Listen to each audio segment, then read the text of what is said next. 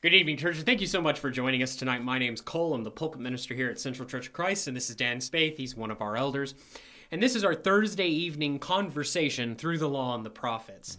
Here at Central Church of Christ, it's our mission to be God's heart and hands in this community beyond. And if you'd like to learn more about what that means, I want to encourage you to check out our website at www.churchofvictoria.com, or you can check us out on Facebook at facebook.com/VCTchurch. If you're watching this on Facebook, make sure to like and share it. That really helps us out. And if you're watching this on YouTube, make sure you're subscribed and you have the bell on so you get notified every time we have one of our classes. As I said, this is our Thursday evening conversation. I'm real excited to get into it. Happy New Year. Yeah. When they see this one, it'll be Happy New Year. That's right. So Happy New Year. We're talking to you from the past. So Yeah. it's not the New Year. It's hard for us to keep this straight sometimes because we're recording things that are going to happen 2 or 3 weeks down the road. And I was thinking, well, we can say, I hope you had a Merry Christmas, but that's the one that's coming out Thursday is going to be that one, and we forgot to do that. So Well, and I think we said Happy New Year on that one, too, because it'll be the 31st. So it'll come out on the 31st. It's all right. It's okay. The content is what's more important anyway. Yeah, it is. So. Well, this is our Thursday evening conversation where we talk about some of the most interesting people and places and events in the scriptures. I'm excited to get into it. We're going to be talking about, we're going to be in Genesis chapter 16. We're talking a little bit about Hagar and Ishmael, and so it's going to be good. I'm excited. I'm going to try to keep from coughing. Okay. I've got a head cold, and it's if you guys watch me, I'm going to be popping halls, and if I sound like I got a rock in my mouth, because I do. All right. Well, brothers, you want to go ahead and pray? Let's go. Get started. Father, we thank you so much for the opportunity we have to be here. We thank you, Father, for the material that we've got to work with, and it's so thankful, Father, that you saw fit to give us the written word, that we can navigate through and study and learn. And I pray, Father, that we'll learn some things that we can apply to our lives, and that you'll help us and you help our hearers and listeners as they navigate through. I pray that we'll be a blessing to them in what we're doing here, and they'll learn and grow. And if they have questions, that they'll call us and talk to us and voice those concerns and questions, Father. Thank you so much for this avenue. Bless us, Father, as we get through this, and it's in Jesus' name we pray. Amen. Amen. Let me ask you, brother. Have you ever had a problem and you knew the solution was just to leave it alone, but you couldn't do it? Yeah, all the time. All the time. When you raise kids, you get to a point where you know that, I've done this before and it didn't work. Mm-hmm. And if I do it again, it's not going to work. And I just can't leave it alone. You just got to do it. Most people that are watching, they know I'm very opinionated, and I can't stop myself sometimes. I know the solution is not going to go well, and I just can't stop myself. And it's a flaw I have. I work on it. I'm better than I used to be. But yeah, it's. I built. I'm a mechanic by trade, and I've done things that you have to learn, that you look at and you say, this has not gone well before. This particular direction not going to go well to do this repair. I gotta find something else, and but man, this is what I've trained, this is what I've learned, and I just can't stop myself, and the same thing happens every time, and you're fixing the same stuff, and you learn after a while that there's some things you need to not do that way. It's interesting. So it takes practice then. Yeah, it does take practice. It takes maturity. You have to mature at this. So, but what I find interesting about this is that it doesn't seem to take all that much practice or maturity to recognize that you shouldn't necessarily do something, but to stop yourself from doing it, it does take a level of maturity. I think, Cole, at certain ages, we're just as dumb as a box of rocks, man, sometimes. And we just can't, we can see it, we can get it pointed out to us, and we just can't stop ourselves. We do learn as we get older and we get more mature that, this is not going to go well if I do it this way. I maybe need to step back and rethink this. Mm-hmm. But it does take age, and it does take time and practice and just navigating through it until you get to a place where you look at it and say, I know this didn't work last time. It's not going to work this time. I'm not going to do it again. I'm just not going to do that again. So I think it does take maturity. You have to mature and you have to grow up and you have to, and that whether you're talking about in the book or whether you're talking about in life, whether you're talking about in a job, in a marriage relationship, raising children, you learn some things that don't work. And you learn, I did this before, that didn't work, and I'm not going to do that again. And so, it can be very difficult though.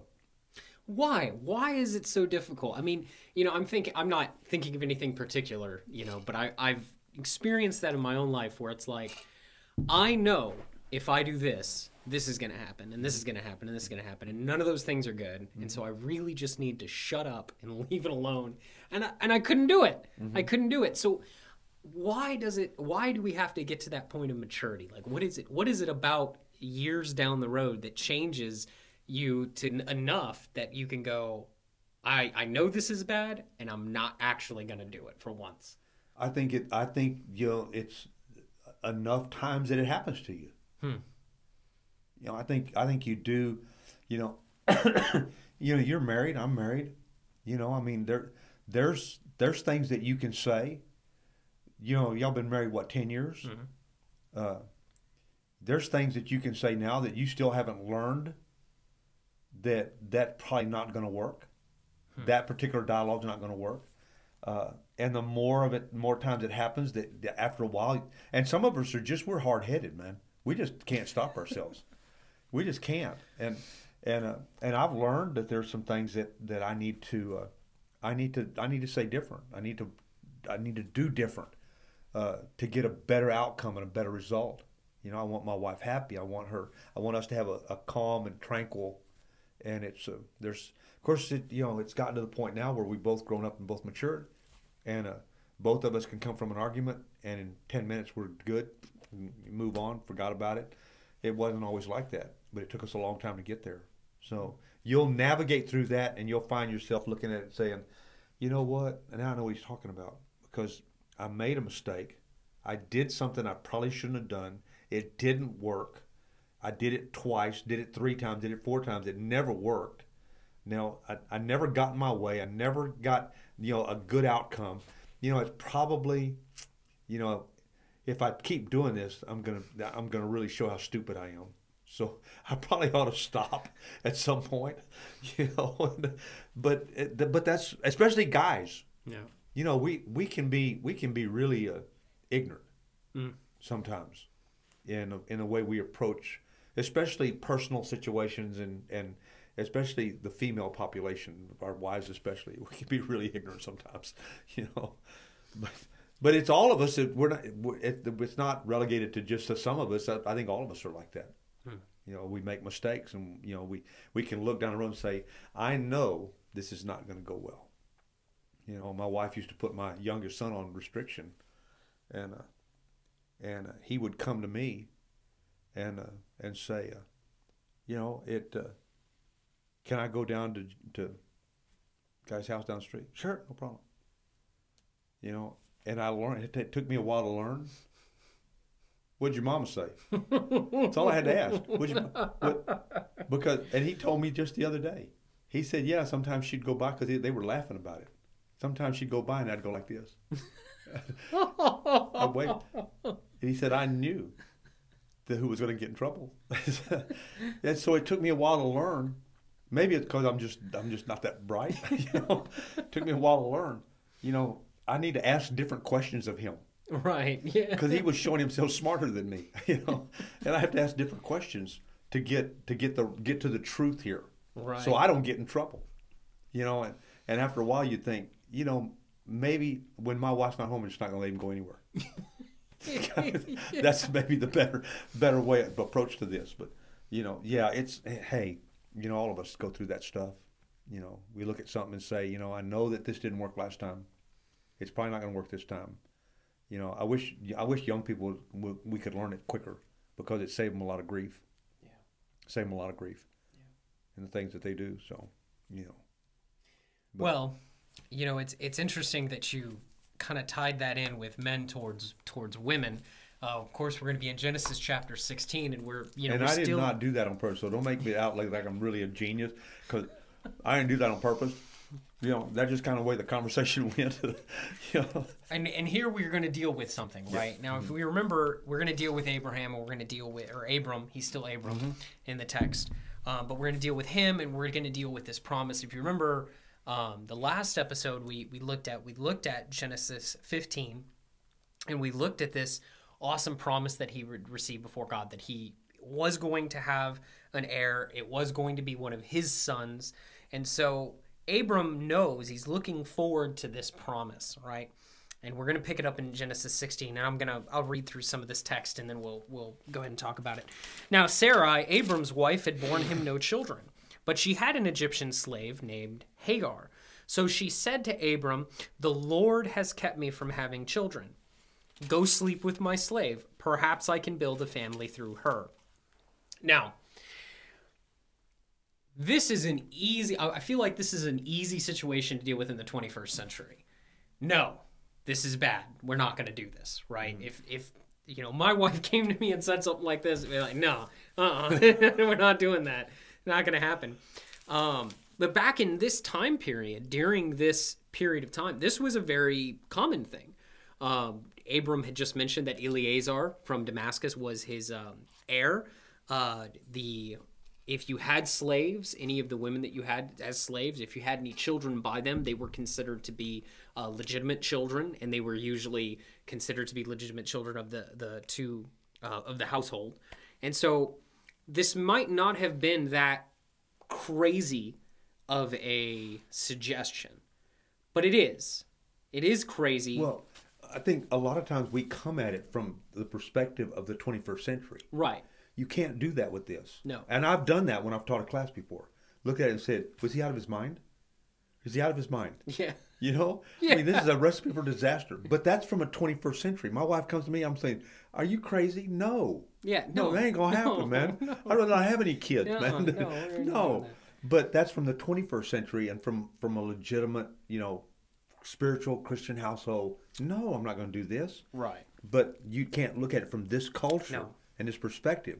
It looks, on the face of it, it looks like this is not going to go well. Right. Because, history of humankind, this never does well. When God said they were going to have a king, the very first thing he said, don't go take wives from foreign nations. Don't do this. Because God said, this isn't going to go well for you. Well, this is not going to go well. This is not going to go well even for us. Now, it's not going to go well. What's fixing to happen here? But, the problem is that we look at it from a mindset that we can't look at it from that. Correct. Because it is a cultural thing, and this was more common in their culture than we wouldn't even think of this now. Now, in my mind, there is something big here that sticks out, which is, where is your faith? Right? God said he was going to provide you an heir. Do you really need to go and figure it out for God? Well, I understand what you're saying, but to defend Sarah a little bit, she's not been talked to like this by God. God's been talking to Abram. And so all she knows is that there's supposed to be an heir involved.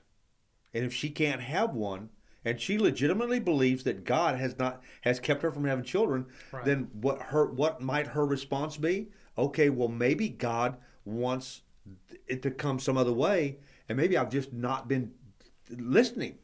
How dangerous is it when we presume on God's behalf? It's very, very dangerous. Very dangerous. God's more than capable of fixing and carrying out his promises. More than capable. When we start to get in the middle of it, and sometimes we won't even know. We may not even know until God comes back, until we go to heaven, where we find out that, man, that was a mistake. I should not have done that. But God's big enough to fix the problems too. He is big enough to fix the problem. But here, they're gonna cause a great upheaval here by what she does, And God's not going to condemn this heir, but we're going to have to deal with this heir. Even today, we're still dealing with this. We're dealing with the fallout and the kickback of this even today because of what she did. So the consequences of this, I'm not going to say it's sin, but the consequences of maybe it is sin, of her not having any faith in God, we're going to have to deal with now. So Abram agreed to what Sarai had said. This is continuing in verse 2. So after Abram had been living in Canaan 10 years, so last time we had talked about when we did the promises, we noted that he was probably somewhere in his 80s at this point. At this point, he is 85. We know that because when Abram was called out of Haran by the Lord, he was 75, right? So it's been 10 years. He's 85 now, and that's kind of striking to think about that. You know, if we think about his journey, right? He came down from Haran, and then he went down to Egypt, and then he came back up from Egypt, and then he had, Lot was taken. Lot and him separated. Lot was taken. So there's a lot of stuff that's gone on. He's had the Battle of Five Armies, and this is all in 10 years. It's all in 10 years.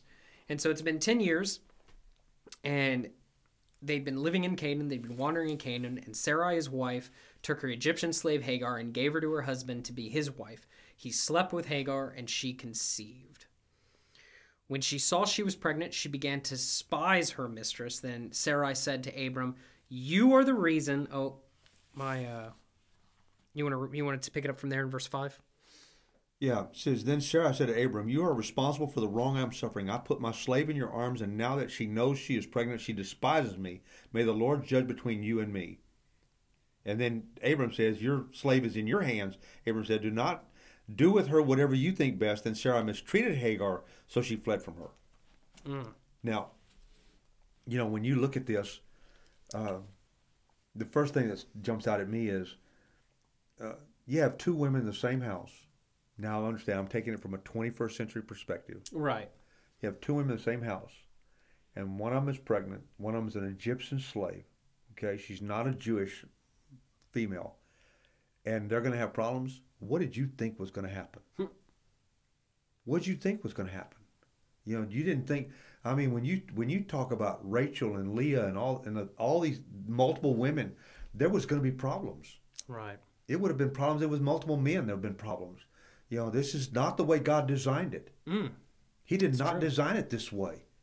You can say, "Oh, well, it's a culture." Okay, God put up with this. Right. But it's not the way He designed it. No. He said, "A man will leave his father and mother and cleave unto his wife," not wives. Yeah. For sure. So this is man doing what man wants to do in spite of what God is, the way God's designed it. Do you see the design pattern here, though? Mm-hmm. From the garden? Oh, yeah. Adam and Eve question about what God had said and what God was going to do. And then they live in sin, right? And the sin progresses and everything else. There's the fall of man and the repercussions. And then there's the name blaming, right? Well, she said, and well, the snake His said. Fault, her fault, yeah. And we see that again here. We see that same type of pattern occurring again right here with very similar type people, very similar type characters. And so it really leads us to this understanding that they're not living in faith. They're not walking in faith. They're not when we take it upon ourselves to accomplish something that God has said He's going to accomplish, we're not living in faith. No. We're trying to solve it. We're trying to do it ourselves. We're trying to solve it ourselves. Does that ever work? And just like this, there's always going to be repercussions for that. Yeah. And there's going to be repercussions here. It's repercussions in our own lives. When we start living outside of that faith, when we start trying to do, and I say this sometimes to my class, I said, quit trying to do God's work. God's in the saving business. You are not. Just being the following business. We're followers. We're supposed to be followers of Christ, denying ourselves, picking up our cross and following Him. Not in the saving business. I can't save you. I can't save your mom. I can't save nobody. All I can do is follow Christ. He's also in the sanctifying business. That's exactly right. So for those of you... I can't do any of those things. For those of you who aren't sure maybe what I mean by sanctify or sanctification, it's the process of being made holy unto God. Yeah. The reality is that that's not our job either. No. God does that in us. No. Our job is, as you have said, to follow, or specifically in the process of being made holy, to submit. If it was my job and if I could do it on my own, He would not have had to give me the Holy Spirit to lead me and guide me and intervene for me. That's right. So, I'm looking at this, I'm saying, anytime we start taking on God's job, it's going to be trouble because we're not any good at it. not what we're made to do. How difficult is it as a elder in the Lord's church, a man who's walked with God for what, 30 years? I don't want to put a hard number on it. Yeah, 30 years. No, okay. 40 years. 40 years. Mm-hmm. Okay, so for a man who's walked with God for 40 years, an elder in the Lord's church, how difficult is it to remain patient, to wait for God to work things out, number one? And how difficult is it to recognize when those things occur, like when I should be? I can tell you that it's easier now to know that God's going to show up. Okay? The being impatient part is, well, maybe he's not going to show up. Maybe he doesn't care. Maybe he's gone on vacation. And so we get impatient. It's easier now to know that he is going to show up because I've seen him show up so many times. I've seen him show up in works of this church, in works of my own life, in joys and in sorrows, and I've seen him show up. I've seen him cause great things to happen through really garbage stuff that's happened in the church and in people's lives. So I think it's easier to be patient when you know he's going to come and he's going to show up. You may not recognize it at first. You may not know when it's going to happen, but you know he's coming. You know he's going to do something. So it's easier to be patient that way. Sarah they've been traveling. They've been on the go for 10 years. I can understand how, she says, maybe I need to help. It ain't any different than anything I've done before. Maybe I need to help. And you get into it, and then now you've made a mess out of it, and then God shows up and fixes the mess. Because God's in the mess cleaning business. He really is. He cleans up messes all the time. He uses us to help clean them up because we're the ones that started them in the first place. We're the ones that did it. And then we have to jump in and try to help clean it up. But watching people, what I get impatient with, not impatient with, but what I get, what makes me sad, frustrated, I don't know, is to see people making mistakes that I know I've made them, didn't work, never worked, not going to work now, but then also watching them learn that. And say, you know what, God's going to show up. I just got to be patient, and it takes a lot. It's hard. Can you ever think of a situation or a circumstance in which patience, waiting on God, waiting in prayer isn't the answer? I've never seen no. Mm-mm. I can't ever tell you that, because I've seen just the opposite. I've seen an eldership try to take over and try to do God's work for God, and it starts to fracture and starts to get unbalanced, and things don't work well, and you pull back, and I've seen that happen. I've been a part of that, and then I've been a part of it where, you finally get to a point you say, I give up. I can't do this anymore. Anything we touch is not working, and then watch God move in, and say, okay, move out of the way. I got this, and then do it. And you're going, your eyes get real big, and you're going, gee whiz, man, I didn't know that. I didn't think that was kind of coming. Why did I need to bang my head against the wall for so long? Yeah, right. and so I think it can get tough. I wish people would listen to us who are older and have seen it happen, have seen us raise children, have seen us go through spiritual crises, spiritual, canyons. I wish I would see that. I really feel for this lady because her life is starting to unravel here. God hadn't showed up yet. She got impatient. She stepped in the middle of it. Now she's stuck in the mud, and there's not much she can do. And her husband's really not a help because he doesn't know what to do either. What's I supposed to do? We did what, okay, in our feeble little minds, we did what we thought would help, and that evidently wasn't part of the plan. And that isn't an accusation against. That's not. No. You're not throwing a rock at Abram. I mean, No. all of us. That could easily be all of us. No. In all of our feeble little minds, we do what we think Yeah. is the right thing. We see the problem unfolding, and we go, "Oh, I know what needs to be done." Mm-hmm. And what really needs to be done is us just stop. Yeah. And be patient. Yeah. And be in prayer and wait for the Lord. And I think people are watching out there. I think there's probably a few of them that are in something right now, and they've really worked at it hard. maybe they quit a job and went to get another job because they thought that would help, or maybe they've done this or done that and thought that would help, and then they did this and that didn't help, and maybe it's time just to slow down and just to stop and just to turn and say, God, I can't do this anymore. I'm tired. I'm going to start talking to you about it. I'm going to really slow back up and just let you take care of it, and I'm going to just wait for you to show up, and then be patient enough to let him show up. Yeah. Because he will. Sometimes all he's waiting for is for us to stop and get out of the way. And I think if that's where you're at, I think, please just stop. Just stop, because what you're doing is not working. You know it's not working. It hasn't worked. It's not going to work. And I don't even know what it is. But I know over the course of my life, I've seen it happen so many times in so many different ways that, when you just back up. So, when you have kids and you're raising teenagers, you make a lot of mistakes. Hopefully, you don't make mistakes big enough that they're catastrophic and they're tragic. We didn't, and and it's thankfully I've got 3 faithful sons, and trying to raise 3 faithful families, and that's not a testament to us. That's a testament to God.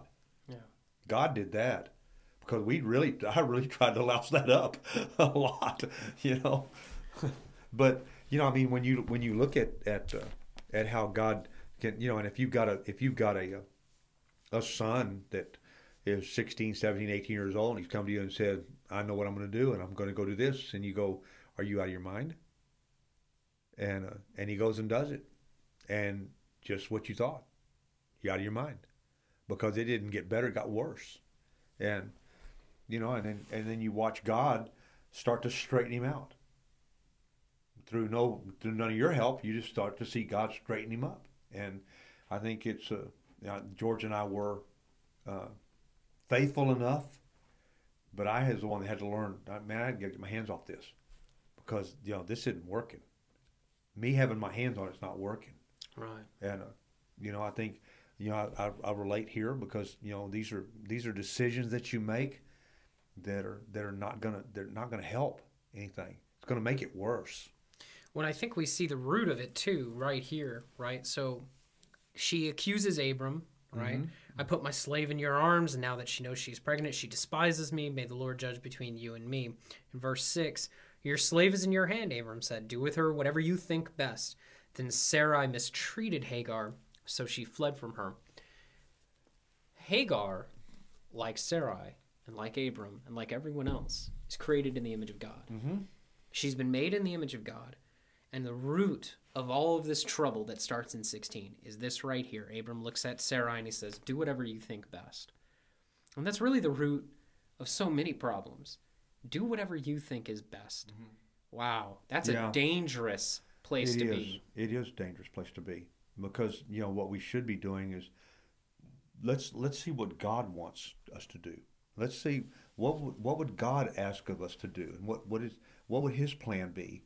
His plan would be to love Hagar and to treat her with respect and with dignity. It wasn't her fault. She was only doing what her mistress told her to do.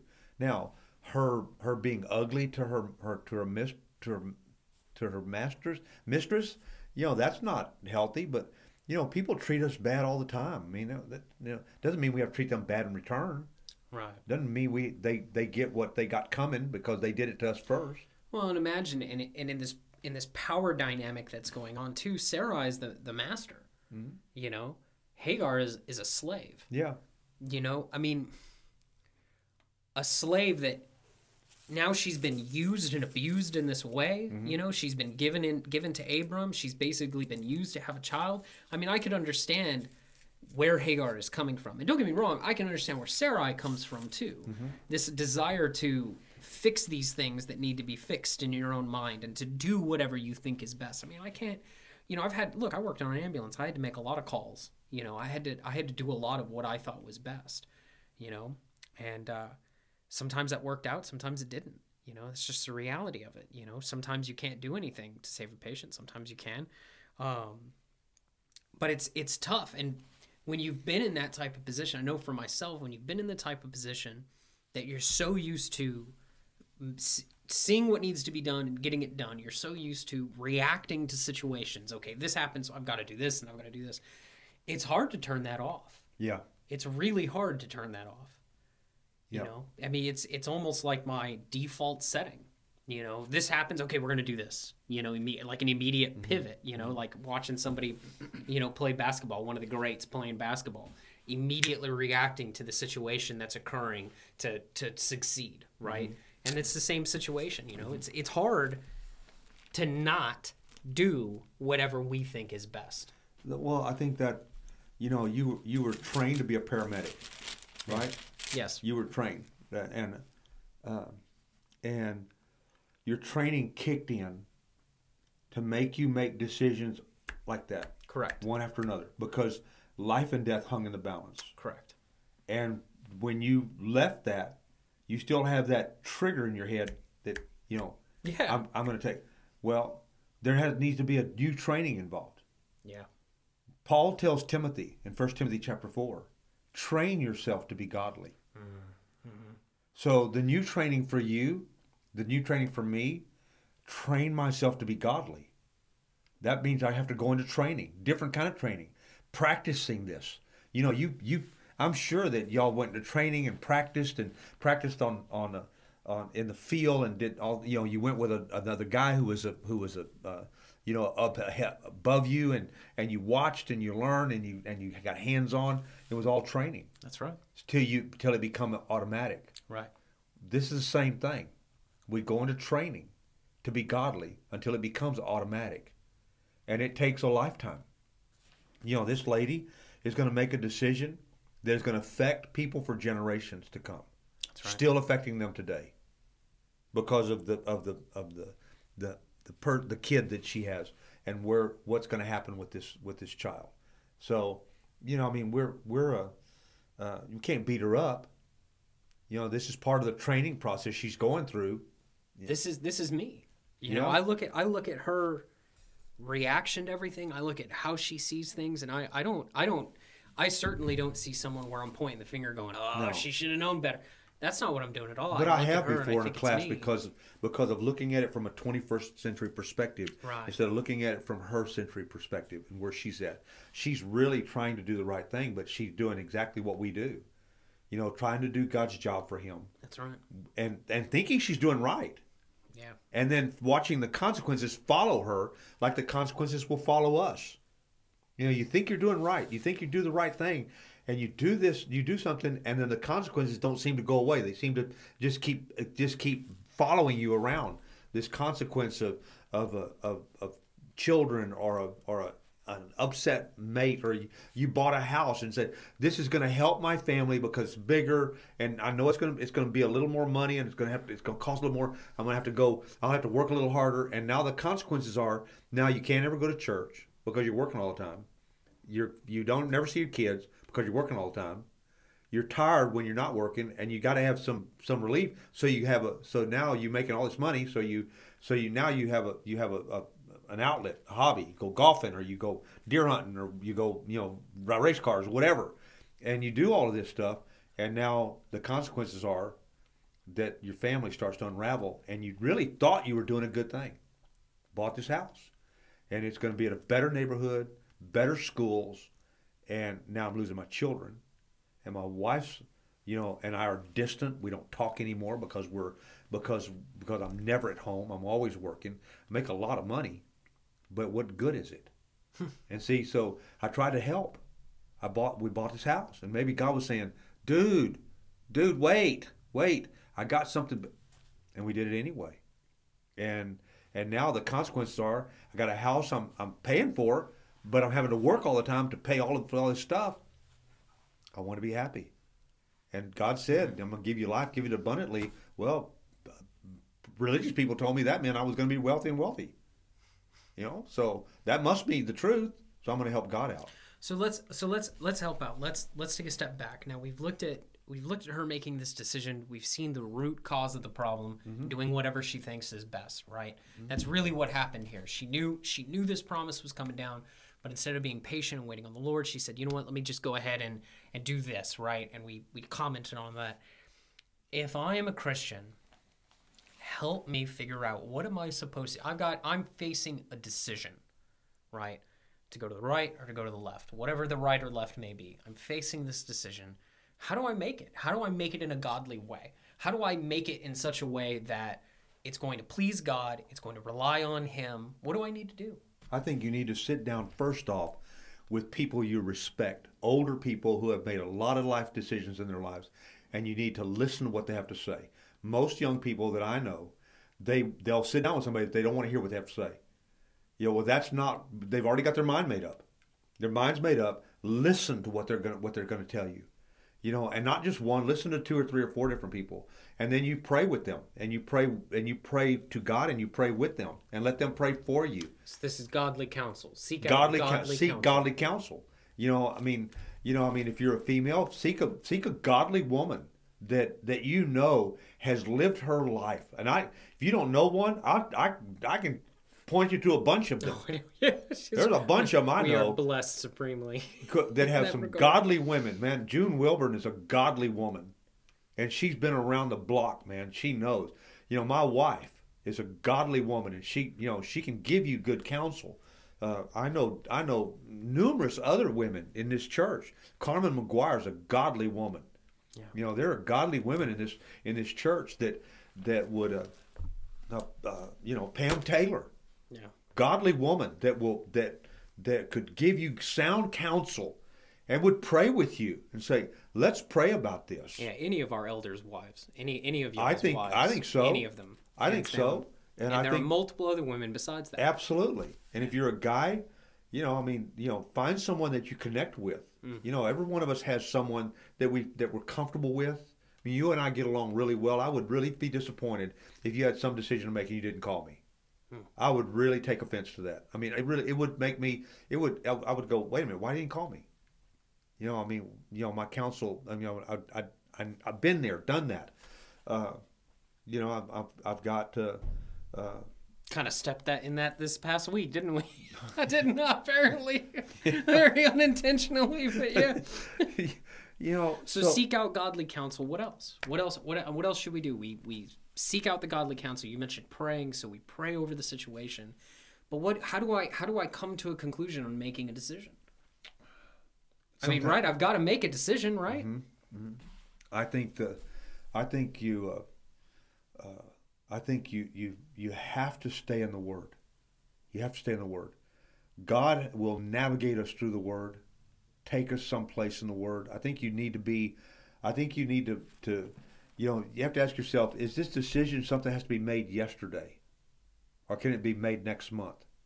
Or 3 months from now? Any decision that you can't spend the time praying over is a decision that doesn't need to be made. I think you're right. And I think many times we get impatient, like we talked about a while ago. You get impatient, and we say, "Okay, I need," and I've had to learn this. I've had to learn that when my boys got things to do, I don't need to worry about it. I don't need to worry about it. I used to worry and fret over that stuff. Is it going to get done? Is this going to happen? Man, I don't care anymore, because I've watched them make decisions and make those choices, and it come out okay. So I've had to learn how to step back a little bit and just let God take over and let God work through them, because they're letting Him let that happen. So I think praying over it for sure, and then being patient, letting it unfold, letting it work out. But godly counsel, praying over it, talking to God about it, letting God talk to you, because He talks to us through the Word. We open the Word, and if you can't navigate through it, then get somebody to help you with it. Get somebody to sit down and say, let's read together, and let's talk about what we're reading. Yeah. I think that would be part of godly counsel anyway. I think godly counsel would use Scripture as Well, and godly counsel should be the ones pointing out some of the obligations and responsibilities we have towards the Lord. Leading a life that pleases Him. You used that example earlier of buying a house, Mm-hmm. Godly counsel should come along and say, well, wait a minute, if you buy this house, remember, you're going to have insurance to pay and all these things. Are you still going to have enough to tithe? Mm-hmm. Are you still going to have enough to give away? Mm-hmm. Are you still going to be able to do these things? How much time is this going to take away from your family? If you go and get this and you have to work all these extra hours to make this payment, are you going to have any time for your family? You know, what are the real important things? Maybe it's not time to buy a house. Maybe it's time to save. Yeah. You know, right now you're in a good position. You can save up. You can. I have a guy that I worked with for a long time, and he had an opportunity to become very well off, and he didn't know what he was doing. You know, he got this will to him, this opportunity will to him, and he was it was very difficult for him to navigate through. And I told him, I said, he came to me and I told him, I said, there's 3 things you need to do. I said, you need to make sure IRS is taken care of. You need to make sure IRS is taken care of next year. And you need to make sure, and I said, the first thing you need to do is you need to give to God. First thing. Second thing is you need to make sure that IRS is taken care of, because he was in a pickle. And he had all his money coming in, he was in a pickle because he wasn't paying his taxes. And I said, and then you need to make sure that Uncle Sam is taken care of next year. And I said, you do those 3 things. And of course he's looking at me like I got 3 eyes. He didn't have a clue what I'm talking about. And I said, I tell you what, I said, you let me help you with this. I said, I'll work with your finances. I'll put you on allowance. And I said, I'll make you a promise. In 10 years, I said, you'll have $500,000 in the bank. Promise. I talked to him just the other day, about 10 years ago. Talked to him the other day, he ain't got nothing. And I said, you remember what I told you 10 years ago? He said, yes, I know. I said, where would you be today? He said, I have $500,000 in the bank. I said, what you got in the bank? He said, I got nothing. You know, counsel was, you know, I will get people, you know, but he didn't want to give up control. So all that money. Right. And it's, and, you know, my counsel would have been, let me help. Let me get involved with it. I don't want nothing. I just want to help you. Right, yeah. You know, and I want to help you to become more godly by your giving more. I mean, it's such a responsibility. Having that, you know, just listening to what you're saying, it sounds like he was willed something that was generating a lot of income. It was generating, and that's a huge. It's a blessing. There's no question it's a blessing from the Lord, but there's also no question that it's a huge trial and test. Yeah. And he didn't know how to navigate it. He really did. You have to be incredibly cautious with such things. I'm going to skip here to the end of this story. I'm not going to go through all of it. Hagar flees, and the Lord meets her at this well, and he conveys this promise. He extends this promise to Ishmael and his line as well, where he says in verse 10, I will increase your descendants so much that they will be too numerous to count. And he speaks this prophecy about Ishmael and his heirs. I'm not going to read through all that. If you want to read through that, go ahead. But what I want to point out here is in verse 13, she gave this name to the Lord who spoke to her. You are the God who sees me. For she said, I have now seen the one who sees me. Now, the one who sees me, this name, it's in one of the names of the Lord. We did a series on the names of God, but we didn't do any of the El names. And so this is an El name. It's El Roy. And it's the Lord who sees me, or the God who sees me. We probably should have done that. Well, we didn't do any of the L names. We stuck with the Maybe Yahweh we'll go back names. one day. Maybe one day. We'll do that. But that's a pretty good name. How important is it to remember that He does see you know, me? Cole, when we start getting into a situation where you've got to make a decision, and you get impatient, you make a bad decision, and you make it worse. You know, it almost becomes like you get to the point like nobody cares, and even God doesn't love me anymore. And to know that He sees me, that He is watching, and it's like children. You know, sometimes you have to let a child make a mistake. Sometimes you have to let them. You're not going to let them get hurt, but you let them make a mistake. You know, and you may know that when they make a mistake, you're going to punish them, or you're going to reward them, or whatever's going to happen. But you're doing it so they learn and grow, and God does that too. There's something we missed here, though, that I want you to see. Look back at verse 9. Verse 9. Yeah. It says, Then the angel of the Lord told her, Go back to your mistress and submit to her. Sometimes, her mistress was ugly to her. You know, God's saying, wait a minute. If you're going to do the right thing, sometimes you're going to have to be around people, and they're going to be ugly to you. But to be a godly person, you have to stand up there and stand up under it and just take it. It's a lot easier to do that when we remember He sees us. Yeah, it is. Yes, it is. It is. So it is. That's a good point, though. That is a very good Well, point. one thing we did not cover here, and we maybe, and I kept been alluding to it for a while. We're still dealing with this today because this guy is where the Arab nation comes from, and we've got all of this stuff that we got. They traced their seed line back all the way back here, and so we're still dealing with the consequences to a certain extent of some of this mistake that was made. We're still dealing with it today. Yeah. It's tragic that sometimes our consequences are that they go second, third, fourth generation, and there's still consequences of things that are happening in families because of a decision that somebody made. Somebody made a decision to leave England and come to the new land, the new Americas, and they came and everybody now is an American, and that's a good that they left, and that the consequences of that decision affected generations of people to come. Yeah, that's true. Well, but we need to remember, I think, out of this, when we're making these decisions, God's watching. He's watching, and that's not a horrible thing. That's not he's watching, so you better do right. No. He knows. Yeah. He's watching. He sees you. He knows.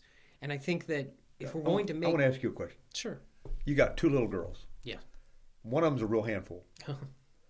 Do you see most of what she does most of the time? Probably not. But you see a lot of what she does. Oh, yes. When you're in a house and it gets really quiet, you don't have to see through walls. No. There's something going on. That's right, yeah. I need to go check. Something's not good. Or they come and they do something and you watch them and they're doing something really special. And you see all that stuff. You don't miss that stuff. Well, God loves us more than you love your daughters. And he sees this stuff because he's so proud of us. And he wants so desperately for us to do right. And he's training us through blessings and discipline. He's training us. Hebrews chapter 12 says, endure hardship as discipline, because God trains those he loves. He's training us. That's right. And so he wants us to do well. He wants us to be right. He wants us. He's got so much planned for us. Yeah. Got so much for us to do that we can't even begin to imagine what he's got cooking for us out there. We look around and say, man, look at where I've gotten to. Man, I only got there because God got me here. Because God put me here because he's of the blessings in my life, and he's really, just unbelievable. Yeah, he is. He really is. There's a lot here, man. Oh man. I hope this has helped you guys. I really do. I hope this text has helped, because you can relate to Hagar, you can relate to Sarah, you can relate to Abraham, you can relate to any one of these people, and every one of them has something to teach us about God and what God does, and how God tells her, go back. Running away is not the answer. Go back. Yeah, there's so much in this entire narrative, and this is just one chapter. Yeah. This is just one chapter, and then we're going to see God continue to confirm this blessing with Abram in this next chapter, looking at what's happened. And, it's hard for me not to think, God, why weren't you just done with this fool? Him and his harpy of a wife. What in the world? What is going on here? But, the reality is, Sarai's decision here, Sarai's actions here, I can see myself there. Yeah, I can see myself making these same mistakes. I have made them. Abram saying, you know what, whatever you want to do, I can see myself making that mistake. Hagar saying, you know what, I'm done with these people. I'm gone. And I'm so gone that I'm just going to go out here and I'm going to die. I can see myself making that decision. And God comes along and fixes all of it. And it's pretty awesome. Let's pray. Yes, sir. Father, thank you so much for the story of Hagar and Ishmael, and the story of Sarai, and these decisions. It really, hopefully, Father, we realize that you are a God that does see. You see us, Father. You're watching us. You know what's going on. You know the decisions we're making. You know when we make bad ones. You know when we make good ones. And we know that you have a plan in our life. You're going to unfold some things in our lives, and we need to be patient enough to let you do that. Father, help us to do that. Help us to be patient enough to let you motivate and navigate through our lives, Father. Thank you for what you're going to do for us. Thank you for what you're going to do for this church. Thank you for what you're going to do for the people that are watching and listening to us in this broadcast. Father, just bless all of us. In Jesus' name we pray. Amen. Amen.